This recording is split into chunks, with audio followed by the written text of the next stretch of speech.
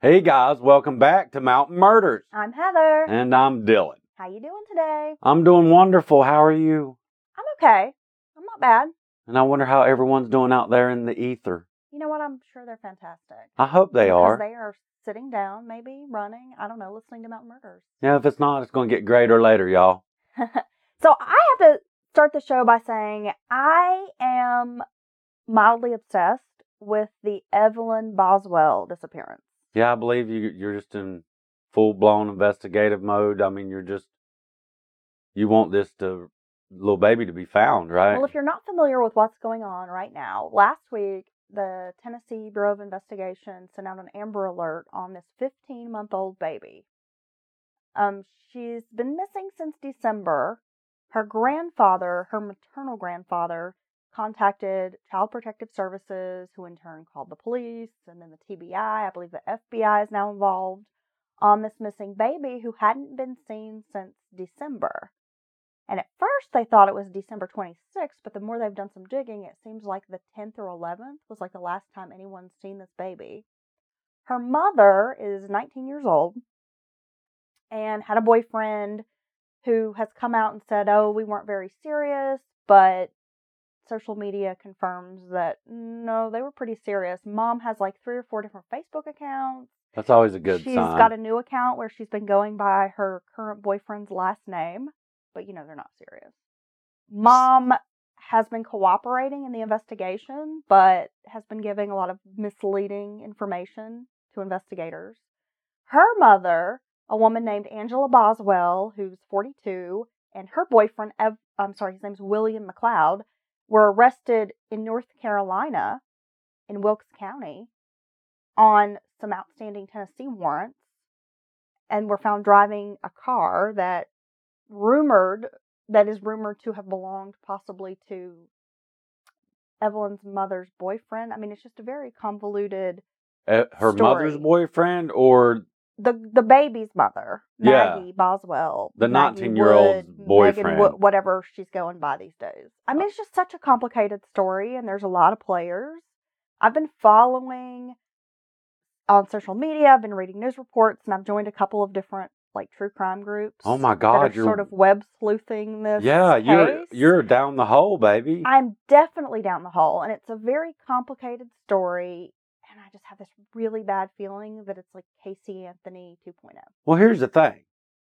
She can cooperate, act like she's cooperating all you want.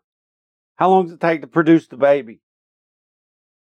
5 minutes? There's speculation hey, come over, here's that the baby. The teenage mother, we'll just call her Maggie for all intents and purposes because that's what she's currently going by, is possibly pregnant right now. My God. There have been screenshots saved and shared from text conversations, Snapchat, Instagram photos that are all circulating on the internet. And of course, the local sheriff's office is warning against those social media speculations and the couch detectives. They're currently, I guess, chasing down about 300 different leads to try to locate this baby girl. She's so beautiful, Dylan. This is the cutest baby. And I don't know why. It's really weighing on my heart this week. You've told me she's beautiful, and I know you're worried about her, and I haven't looked at the pictures because I just can't do it. I can't. Not right now. It's really sad, and if you're a person who, of course, is interested in true crime, this is a good case to follow. Again, how long does it take to, hey, here's the baby, everything's fine. So that hasn't happened. And it's turned into a big thing. I'm scared. I'm worried. You'd actually be surprised how many missing children, babies, children that are missing currently, that parents, mom's boyfriend are seemingly involved, hiding information, and the baby allegedly is with a babysitter and now they can't find these people, that they don't get charged and they don't get arrested. You're kidding me. There's another case, and I believe it may be in Ohio, but the baby is Amaya Robertson.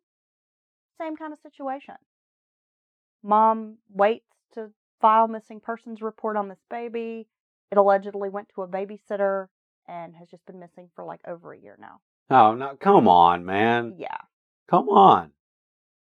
How are they not filing any charges? How are they not? I mean, I understand the laws can be strangely worded sometimes, and there may not be any charges they can file on the state level, just because of the situation.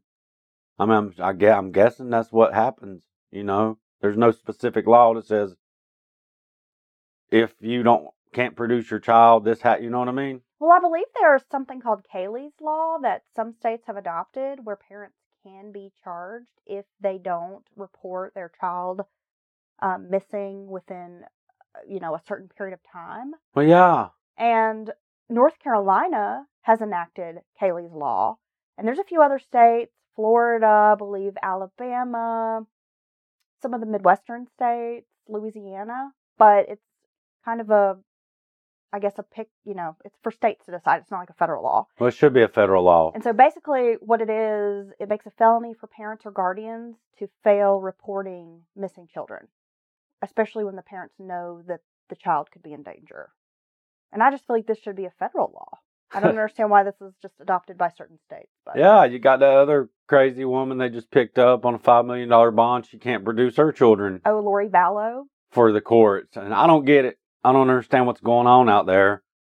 But we've said it before. Laws to protect children. Should be top and priority. women. Because women are victims of violent crime typically. You can hurt a woman or a child and just get out of jail like it's nothing. I don't get it. Yeah. They're just happy to get you in jail for a couple months. The whole situation's very upsetting. So again, if you're a true crime fan, obviously you're listening to Mountain Murders, you like true crime. I think this is a good case to follow. I'm just really curious to find out what happens. And I hope that we are able to get some resolution soon. And I hope that baby Evelyn is safe and that she's okay, but I just have a really bad feeling about it. Being a true crime fan, I think we all probably know better, and that pisses me off. Well, Dylan, are you ready to get into today's discussion? Yeah, I'm mad now because you're talking about the little babies. Still paying hundreds of dollars for prescription glasses? Let's change that. At Zenni.com, our factory direct model means no middlemen or outrageous markups. Just the same quality frames and lens options as the other guys for 1/10 the price. Zenni offers prescription glasses starting at $6.95, as well as affordable sunglasses, blue blockers, and more. The best part? Try any frame, anywhere, with our 3D virtual try-on. Visit Zenni.com today and change the way you buy glasses forever. Well, we're not straying very far because we're going to stay in Tennessee. Okay. For today's case. Okay, cool. Would you like to get started? Let's do it. David Earl Miller was born July 16th, 1957 in Bowling Green, Ohio, which is a suburb of Toledo. His mother was 17 years old, and her name was Loretta Winkleman. And his father was some unknown guy she met at a bar. Oh, okay. What happened? The one-night stand resulted in her pregnancy. It is said that Loretta was rarely sober during the pregnancy. She also worked in a plastics plant. She would be diagnosed with brain damage after having been exposed to the toxic fumes in this plastics factory. Oh, I cannot stand the smell of burning, melted plastic, so that would be a horrible place to work. Less than a year after David was born, his mother married a former Marine named John E. Miller. Now, Miller was allegedly also an alcoholic with violent tendencies. Oh, my gosh. The couple went on to have 3 more children together. One of those children was reportedly, mentally challenged. According to some social worker records from the time, Loretta was said to have never really cared about her children. She was not Mother of the Year by any stretch. No, it doesn't sound like that was her priority in any way. She spent much of her time hanging around divey bars, hooking up with men there, and was also physically abusive to David. Loretta is said to have beaten David with coat hangers, an umbrella, extension cords. Basically just whatever was lying around at the time. Yeah, that's horrible. Her husband, John, was not much different. He was called a sadistic brute who terrorized the entire family. However, he seemed to really delight in taking out the brunt of the cruelty on David. David was the child that was not biologically his. According to court records, Miller would slam David into walls, beat him with boards, and drag him around the house by his hair. God, somebody needs to beat his ass. This was not a household filled with love or nurture. And later David would say he didn't remember ever being told he was loved by anyone in his childhood. Well, that's pretty damn sad. It's a really difficult way to live your life. Yeah, it sounds horrible. It was at an early age, when he was just 5 years old, that David recalls having his first sexual experience when a female cousin molested him. He was 6 years old when he tried to hang himself unsuccessfully, but that would be the first of several suicide attempts that he would make in childhood. By the age of 10 years old, David claims he was drinking, smoking pot, and huffing gasoline almost daily. Now, if that's true, could you imagine a poor little 6-year-old in such a life and state to actually try to kill themselves? I mean, that's very abnormal for a little kid to even be thinking like that. Yeah, definitely. When he was 12 years old, David says he was molested by his grandfather's friend. The man had taken David to a cabin and then forced him to do unspeakable things while they were there.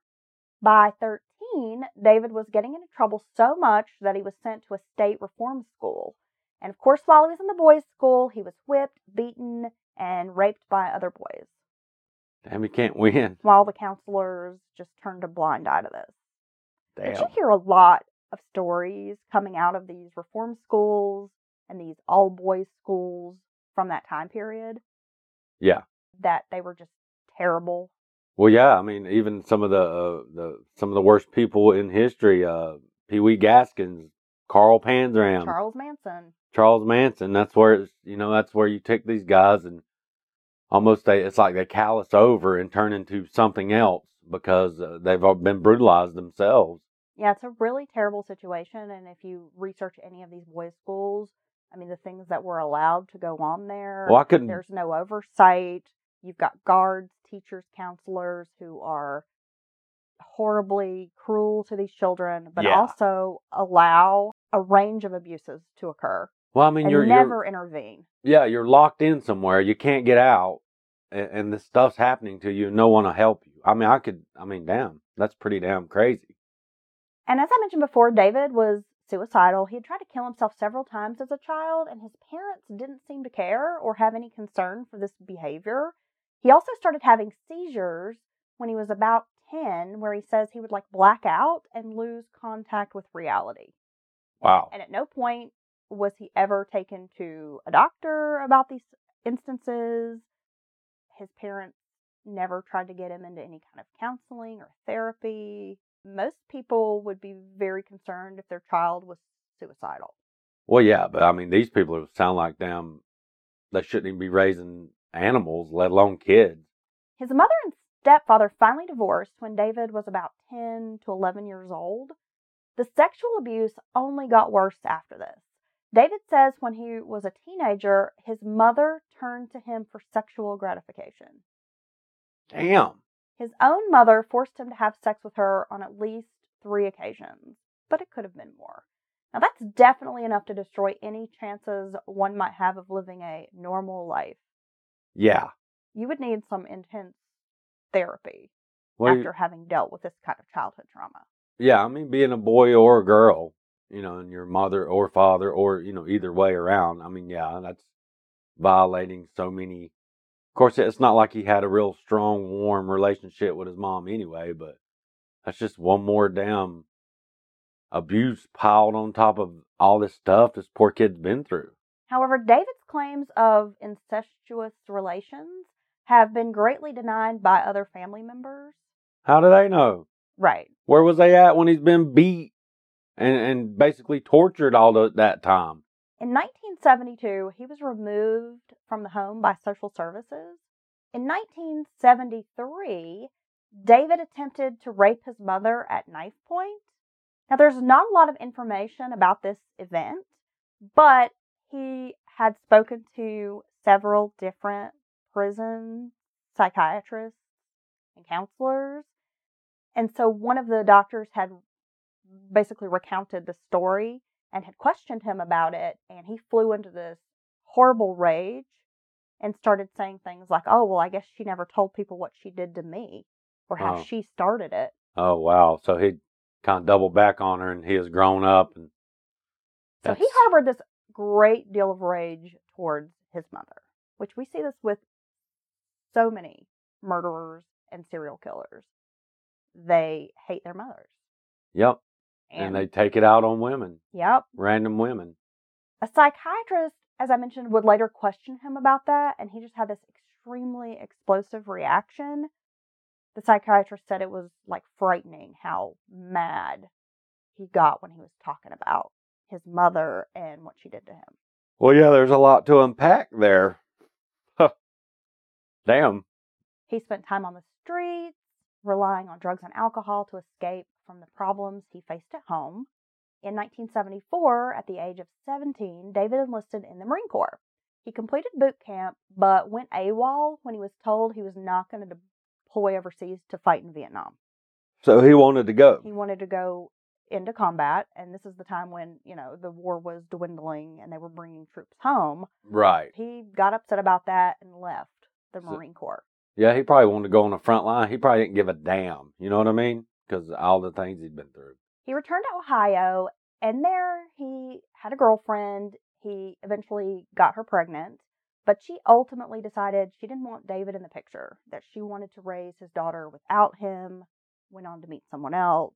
So he never really had a relationship with his child. He became a vagabond of sorts. He was using drugs, drinking, and just sort of living wherever he could, kind of floating from place to place. David says during this time, he would exchange sexual favors for a place to crash often. He tried a few times to lead a normal life, but he just couldn't manage to adult.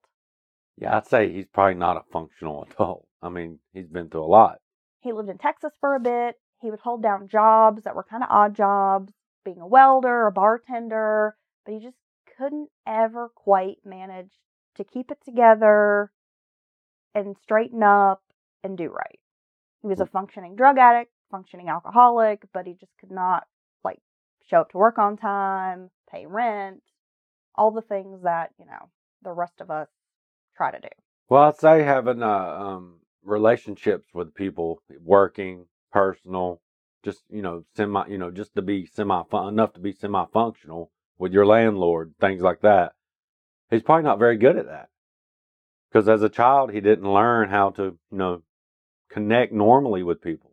In 1980, he was hitchhiking on I-75 through East Tennessee when he was picked up by the Reverend Benjamin Calvin Thomas, who was a principal at Sam E. Hill Elementary School and pastor of the Thorn Grove Baptist Church. Initially, the two had a sexual relationship. What the hell? But that develops more into a father-son type of thing. Thomas is going to allow Miller to stay at his house and work as a handyman.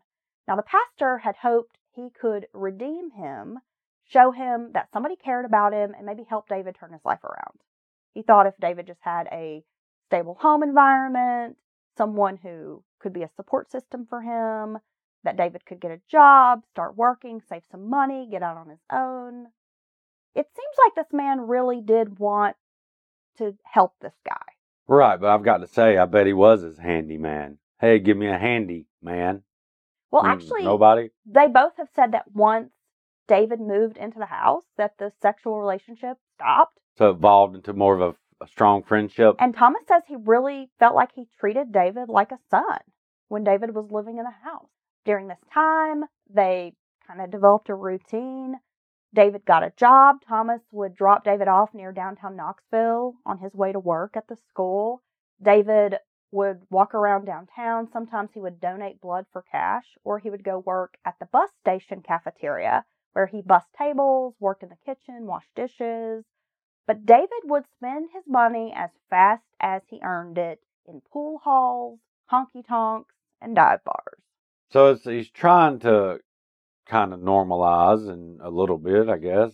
And but it's just not doing a good job of it. Right. Well, here's the part where he just can't seem to adult. Like most people would work, save their money, have a goal in mind, want to do better. Upgrade. Exactly. But this guy as soon as he gets paid, gets a little cash in hand, he's immediately at the bar, buying drinks, buying drugs. Okay. Well, that sounds like a fun time, I guess. He developed a reputation in downtown Knoxville's seedy bar scene very quickly. He was a violent drunk, always looking for a fight. People started to know his name. When they saw him coming, they were like, oh, God, not this guy. It's going to be something with this guy. It's rumored that he one time fought an entire house band in a brawl. Oh, wow. Damn. Legendary status. This guy just don't give a fuck. In 1980, he was accused of rape 2 different times. Okay, well, that's not good. In both cases, the women reported the rapes, but then refused to testify in court because they were afraid of him. So his violence and rage, I guess they got an up close look at it, and they didn't want to be anywhere around him again, right? I mean, let's call it what it is. David is a psychopath misfit. Yes. Roaming the streets. Yes, he's in training, if you will. I mean, he's trying to find an outlet for this rage, and antisocial, can't have interpersonal relationships. And seems to have a real problem with women. Yeah.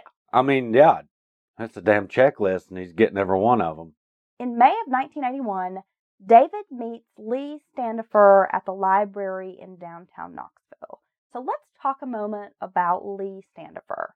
She was born May 22nd, 1957 in Charleston, West Virginia. Now, when she was born, Lee was diagnosed with diffused brain damage, which gave her what they called like mild retardation at the time and some cognitive disabilities. She spent most of her school years in Colorado. Lee was active in 4-H and competed in early versions of the Special Olympics. Oh, okay. For swimming, winning gold medals. Her mother said Lee was good at certain things, like reading, having conversations. She was very social, but other things were just really challenging for her. She loved reading. She would go to the library quite often. Her issues were more like comprehension-based, and she was childlike. Ah, okay. She was very naive, very trusting. She didn't understand the dangers in the world. She didn't see bad in people. I mean, she was like a kid. So it just comes down to, it wasn't like you see these little kids who, they don't know a stranger. They'll just come up to you, start talking. They'll hug you. Right. They're very sweet, very loving. Yeah. And this was her. Lee was outgoing. She was very bubbly and confident. Her mother said despite the fact that she did have some disabilities, she wasn't going to let that stand in her way. And she was always really confident. She would say that she, didn't really compare herself to other people. Wow, that's awesome. She was like, I know I'm special and I'm my own person and everyone's not the same. She sounds like she's fun to be around, like a cool person to hang out with. It was during her senior year of high school that her family moved to Tennessee.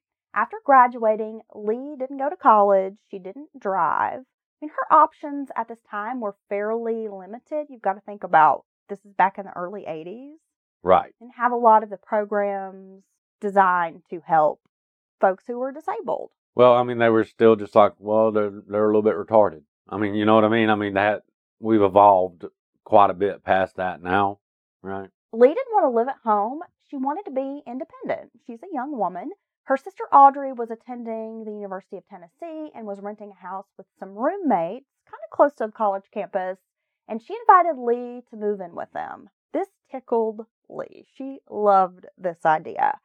She gets to move into this house, live with 5 or 6 female roommates who are college girls. They're around her age. I'm sure they were staying up late at night, talking, giggling, probably doing each other's hair. Well, she's getting it's that experience. Yeah, getting to feel independent. And like you're part of something. And like you're growing up, like what's next for us, That's awesome. I didn't do any of that. And this situation was going great until the girls eventually had to move out of the house.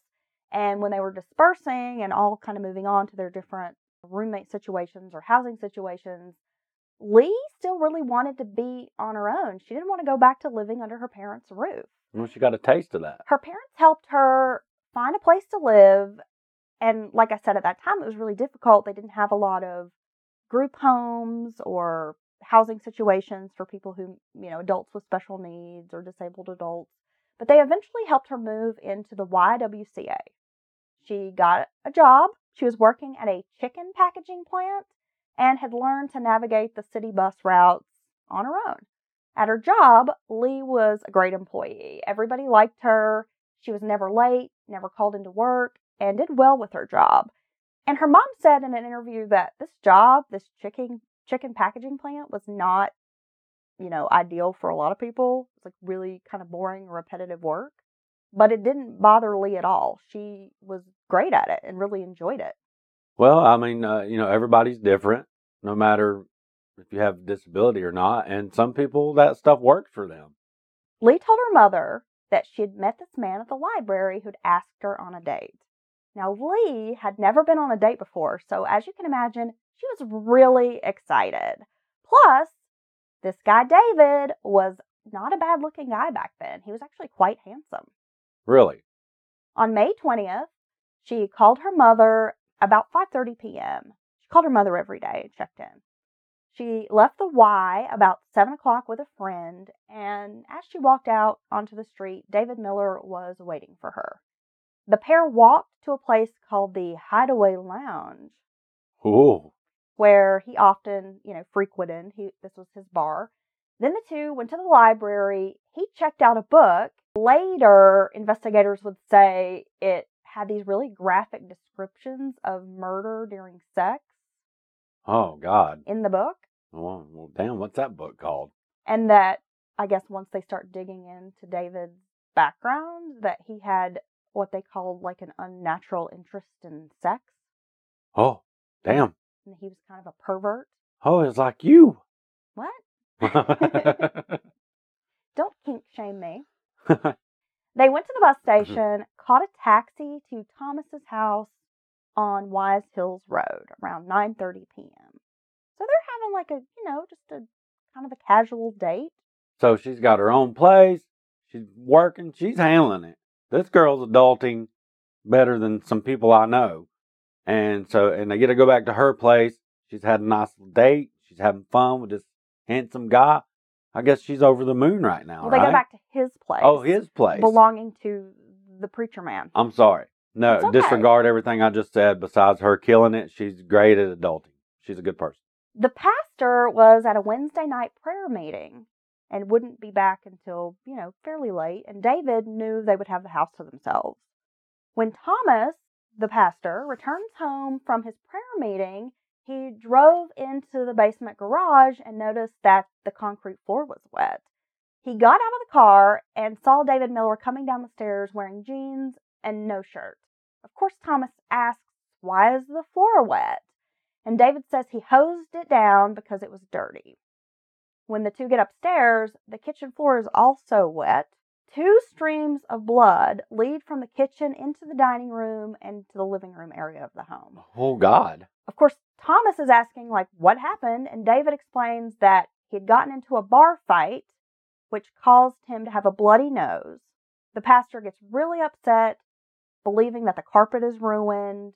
He informs David that this situation is no longer working out. You're not doing right.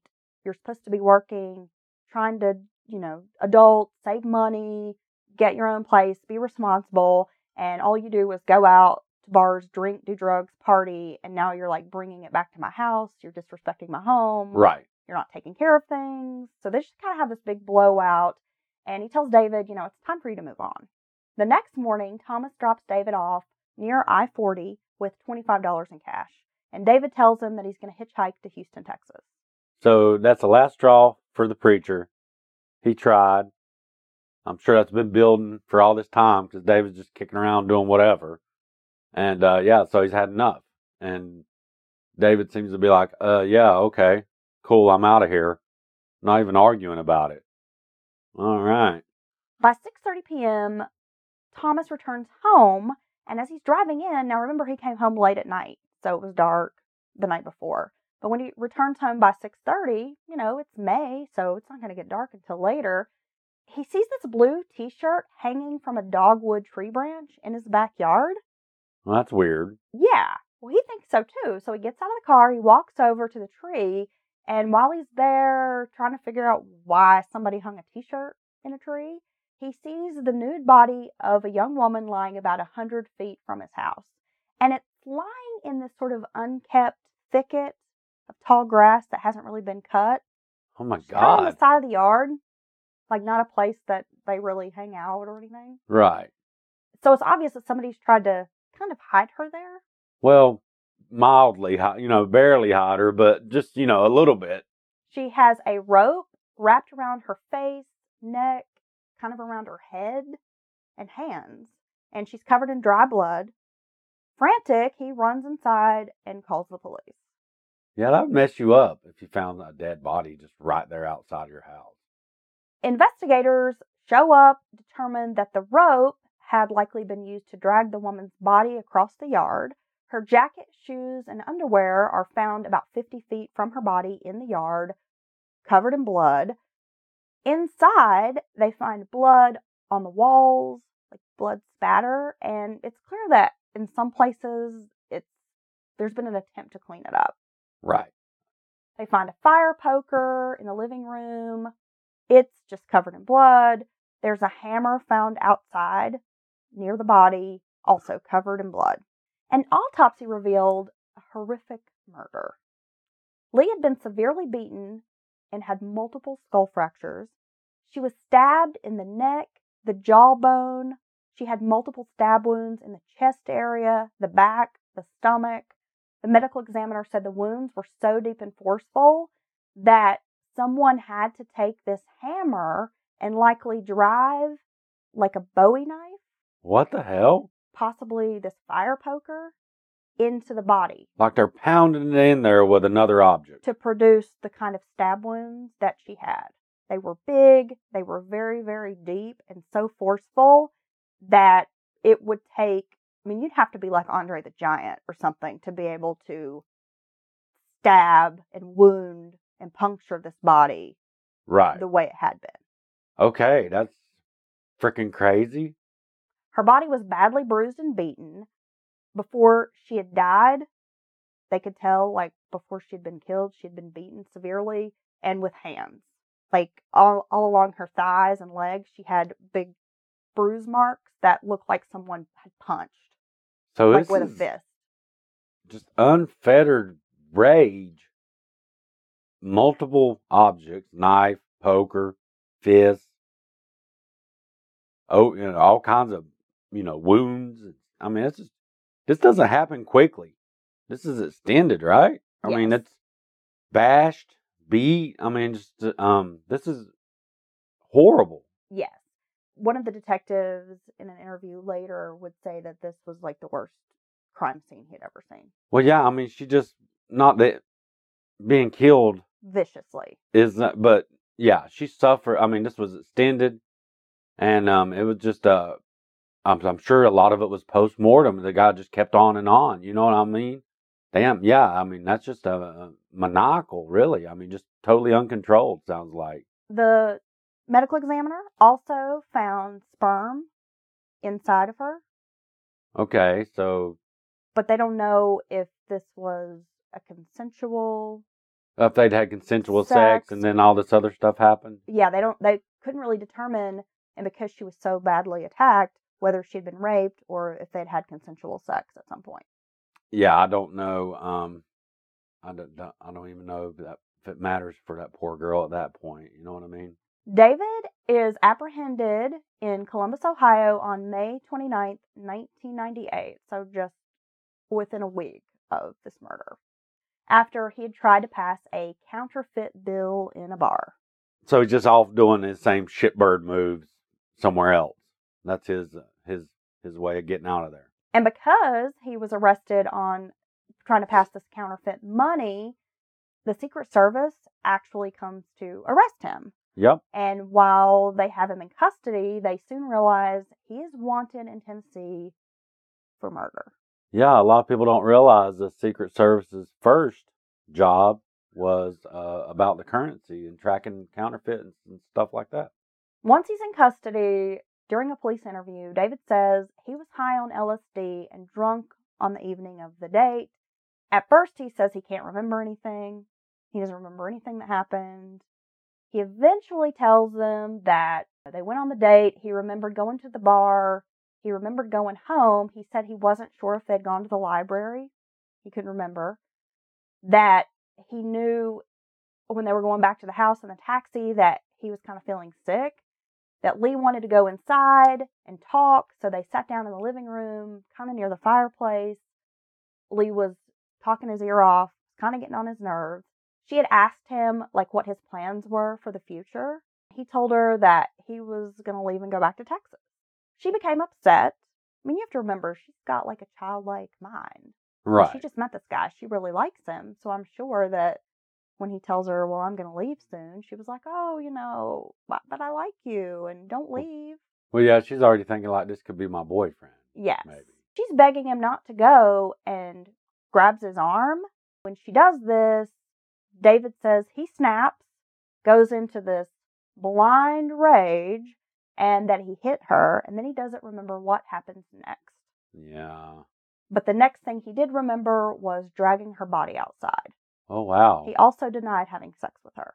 So in all that blackout period for him, he's on autopilot. He goes and gets multiple objects, a fire poker, knife, possibly a hammer, and brutalizes this poor girl, beats her for an extended period of time. I mean, this attack, it didn't happen quickly. And gets rope and, assumes ties her up to where he can get her moving. And does all this in this blind rage. Allegedly. Yeah, I'm going to call bullshit on that. I'm sorry, but continue. In March 1982, he was found guilty of first-degree murder. He was sentenced to die by electric chair. But in 1984, the state overturned the decision on the sentencing because the prosecutor had mentioned those previous rape arrests during his trial, but had not actually been convicted. So they were just charges, rape Yes. charges. Okay. And so the state determined that, I guess, was not legal or not fair. It didn't give him a fair trial. Yeah. Okay. So they throw out the whole conviction? No, they didn't throw out the whole conviction. They kept the first-degree murder charge, but they knew they were going to have another trial for, like, resentencing purposes. Okay. However, in February of 1987, another jury decided his fate would be to die in the electric chair. Yeah, well, all they got to do is see the pictures of this poor girl and listen to some, a couple of experts or state medical examiner tell everything that you just described. I would sentence that guy to damn death too, wouldn't you? After exhausting appeals, Miller was finally executed 37 years after killing Lee Standifer. He was the longest-serving inmate on Tennessee's death row. 37 years. Yeah. Okay. This was in 2018 that he was executed. He was 61 years old. He selected a meal of fried chicken, mashed potatoes, biscuits, and coffee for his final meal. Now, when he was asked what his final words were, he said something that was kind of unintelligible, and they asked him to repeat himself, and he said, beats being on death row. Yeah, he's already lived his life. I mean, a lot of it in jail, right? But he's good. Lee Standifer's mother, her name is Helen, and she currently lives in Arizona. She did not come back for the execution. Yeah. She said she didn't want to witness that, and nothing was going to bring back her daughter. This pain and suffering that she's felt was never going to go away. Oh my God. And that she really just didn't feel like this was going to bring any closure. She just didn't want to be part of it. Well, it's been almost 40 years since her daughter had been killed. Yes. I can't speak on what that poor woman feels, but yeah, some people want to see it. It doesn't matter if it's 100 years later. Some people want to watch that person die. And if it was my kid or something, I feel like I may be that type of person. What do you think? Would you? I couldn't. You never know how you're going to deal or feel with all that. Yeah, I think if it was someone very close to me, my husband, if it was you, if it was one of our children. Yeah. Yeah. I don't care when it happened. I would need to see that. And this case was, it's really horrific. But the execution was very controversial. Tennessee went for like a decade without executing anyone. So kind of like what California's done recently with the governor there. He's put it all on hold. He's basically like, while I'm governor, there will be no execution. Yeah, there was like a 10-year period where they weren't really executing people in Tennessee, but then they started up again. Within a short period of time, I think they executed like 3 people, like in the last few years. Okay. Which is kind of, it's a pretty good chunk of people. Well, that's what I don't get about the death. That's the part of the death penalty I don't get. But the why it takes so long. But there was a lot of controversy. Many groups, religious groups, anti-death groups were advocating for David Miller, discussing his childhood, that he obviously had some mental illness, he had a lot of trauma, and that he should be spared dying. But the governor was like, nope, not going to intervene. That's tough just because, you described not even a dog shouldn't be treated the way he was treated growing up, right? Well, I just think you have to look at the sum of all the parts. And, but, I have mixed feelings about the death penalty. I mean, if we're going to get into it, sometimes I just don't know. The Innocence Project, I mean, that's proven that there are a lot of people sitting on death row that are innocent. A lot of people have been killed, and then later you find out that they, DNA testing, whatever, they weren't even the guilty party. Yes. However, in certain cases like this, where without a shadow of a doubt, this guy is the killer, he's admitting to it, there's no shaggy-haired man, there's no one-armed man. I mean, we know for sure he did this. Right. Therefore, you have to pay something back to society for that. Like, her life means something. Yeah, but exactly. Exactly. The way you're describing it is exactly how I feel about the death penalty. A lot of people ended up on death row back in the day. We all know, or a lot of us realize, eyewitness testimony, and we realize that that's very, you can't count on that. Just because of the way the human brain works, people sometimes put their own prejudices in there and all this stuff. And you get a prosecutor who's over to, really zealous about getting this done. And so, yes, an innocent person being killed in any state on their death row is the only qualm I have about it, honestly. But if you get to the modern day and people are beyond a shadow of a doubt, all the forensic sciences, all the DNA, all these things that can prove 100% that you're the one, there still needs to be a vetting process. There still needs to be, double check everything. But I think that shit needs to be streamlined down to 6 months, okay? And needs to fast track these people in these certain sets of circumstances. Well, no one should sit on death row for almost 40 fucking years. No, because what price did you pay? What price did you pay? You was living this, you were shitty at adulting. You had a horrible childhood. Yeah, I know you did. But guess what? Other people have horrible childhoods too. And that doesn't give you a right to kill someone. Yeah, he would have killed again. Well, that's the thing. His behavior escalated. I mean, he went from just doing, petty things, getting into fights, just being doing drugs, socially an antisocial person who doesn't relate well with others, to assaulting women, to alleged rape charges, multiple. I mean, yeah. He was. It's his textbook. Right. He was practicing all the antisocial behaviors, the rage he felt towards his mother, all the crazy, horrible shit that did happen to him growing up in his developmental years, and he would have killed again. And that poor girl, that poor woman, he killed her for just absolutely no reason. I'm thinking, my theory, I don't know if you can trust exactly what he said, even though I think they were having consensual sex, and I think it could have been her first time, right? Yeah. If this is her first boyfriend. This is her first date. Her first date. And she's, grown. And that something happened, or she said something, or said no, or did something he didn't like, and then, or they're just having normal consensual sex. In his brain, all the shit that happened, all the stuff with his mom, and all that rape and abuse somehow spilled over. And he flew in, I don't know. Who knows? I'm just speculating in my own mind. There have been others who've theorized a similar scenario. Or she's like, no, I'm not ready for all this, or I don't want to do this, or you want to get her to do something crazy or adventurous.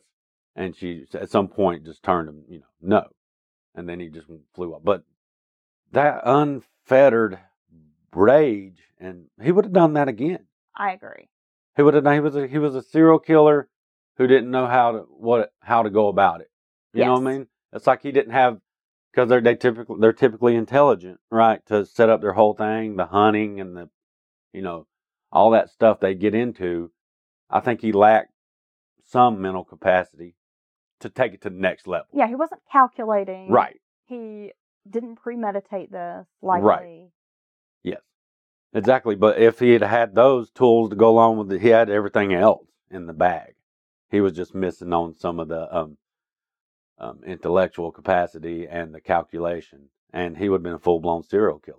Right. And to your point, you brought up, okay, so he did have this terribly traumatic childhood. And that was horrible. He was abused. He was molested. I mean, it sounds like his childhood was a fucking nightmare. I wanted to cry when you was describing this little boy being done like this. No, it was hard to read through some of the information that's out there about what he endured as a child. That's horrible. It's a really terrible situation.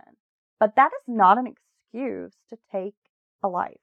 It's almost, in my book, you were a victim of multiple people in ways that a lot of us can't even imagine. A victim over and over and over again in your life. Why would you make someone else a victim? It's like, I never understood that, how the bully will be, well, I bully people because my dad beats me when I get home. Or, he has some hidden thing that, fucks up his mind or whatever. But you're going to, if you know how it feels, why would you turn around and do that to someone else? The human brain is an interesting study, Dylan. It is, and we'll figure it out about episode 500. We'll never understand certain behaviors. No, but that's just horrible. I mean, it's just the whole situation. It's just like things building on top of the fact that he had this horrible childhood.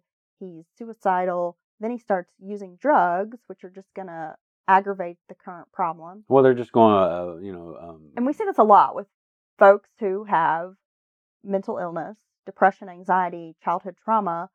They don't properly treat it. They instead turn to drugs and alcohol. Well, you're just masking it. You're numbing it. To escape. Yeah, it's like putting a Band-Aid on it temporarily. Right. But that's never going to be a good situation. Coupled with all the other things he has going on. I mean, it's kind of no surprise he ended up where he did. But these were choices he made. A lot of people have fucked up lives, bad childhoods, horrific things happen to them, but they don't brutally, viciously, just, man. Destroy. He destroyed that. I mean, it's horrific what he did. Like, I can't even, think of another word to use. No, it's horrendous. Yes. No, but it's horrible. He just literally destroyed that poor girl. The fact that she was mentally handicapped. She was slower. And one of the detectives stated that he felt like Miller picked this girl because of that, knew that he could easily overpower her, and felt that maybe he kind of had planned to do something like this, or at least planned to take advantage of her. Yes, because he wasn't stupid, and he'd been on the street, and he'd done all this hustling, and he was street smart, I would think. And I'm going to guess, I thought the same thing. When he met her, he was like, I can manipulate this girl and get her to do some things. Maybe if it wasn't like, hey, I'm going to beat her with I'm going to kill her. I think he definitely thought he could get something from her, manipulate her when he first met her instantly. Yeah. Yeah, and that seems to be probably what happened. But oh, God. So that's been the story of David Earl Miller, and of course this took place in Knoxville, Tennessee, so not far from here in the early 80s. Oh, I'm going to need a palate cleanser after that. You can go watch one of your reality shows. I'm going to have to watch Below Deck. Yeah, that's your new obsession. Oh, my God. That was horrible. That was rough. I'm going to have to dim. All right. Thank you for digging that story up. But, yeah. Whew. Okay, I don't even know how to end this. Help me wrap this thing up, baby. Well, we're just plugging along here. The month of February is going to be over pretty soon. And, of course, it's a short month. We're heading into March. Gonna have some cool cases coming your way. Maybe some cases you haven't heard before. I've got a really cool old case. I love those old cases. Nice. Got a story out of New England.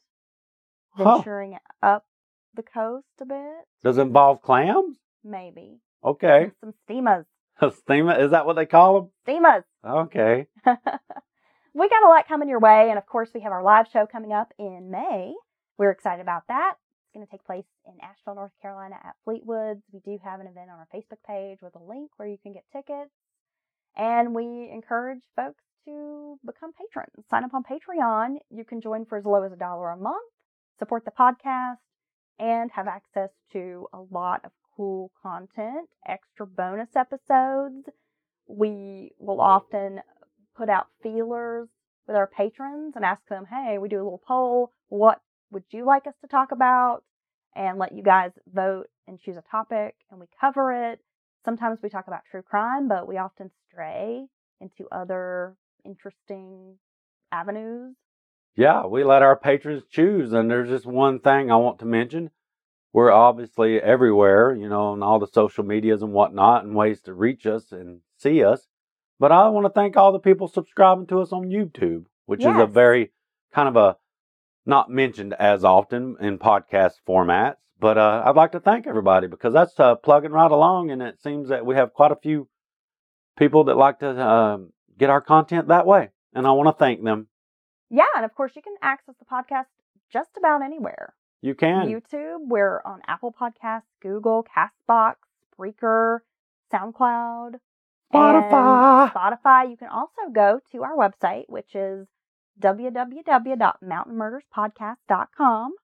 We have a website, Dylan. You made it. We're fancy. I know. But we have a playlist on the website where you can listen to all the episodes right there.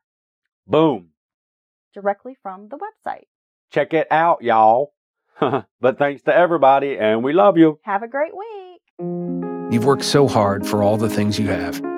The salary, the status, the success. And with that image, there's a drink. One to unwind, one to loosen up, one to take the edge off. But how do you know when a drink is more than just a drink? We get it. We can help.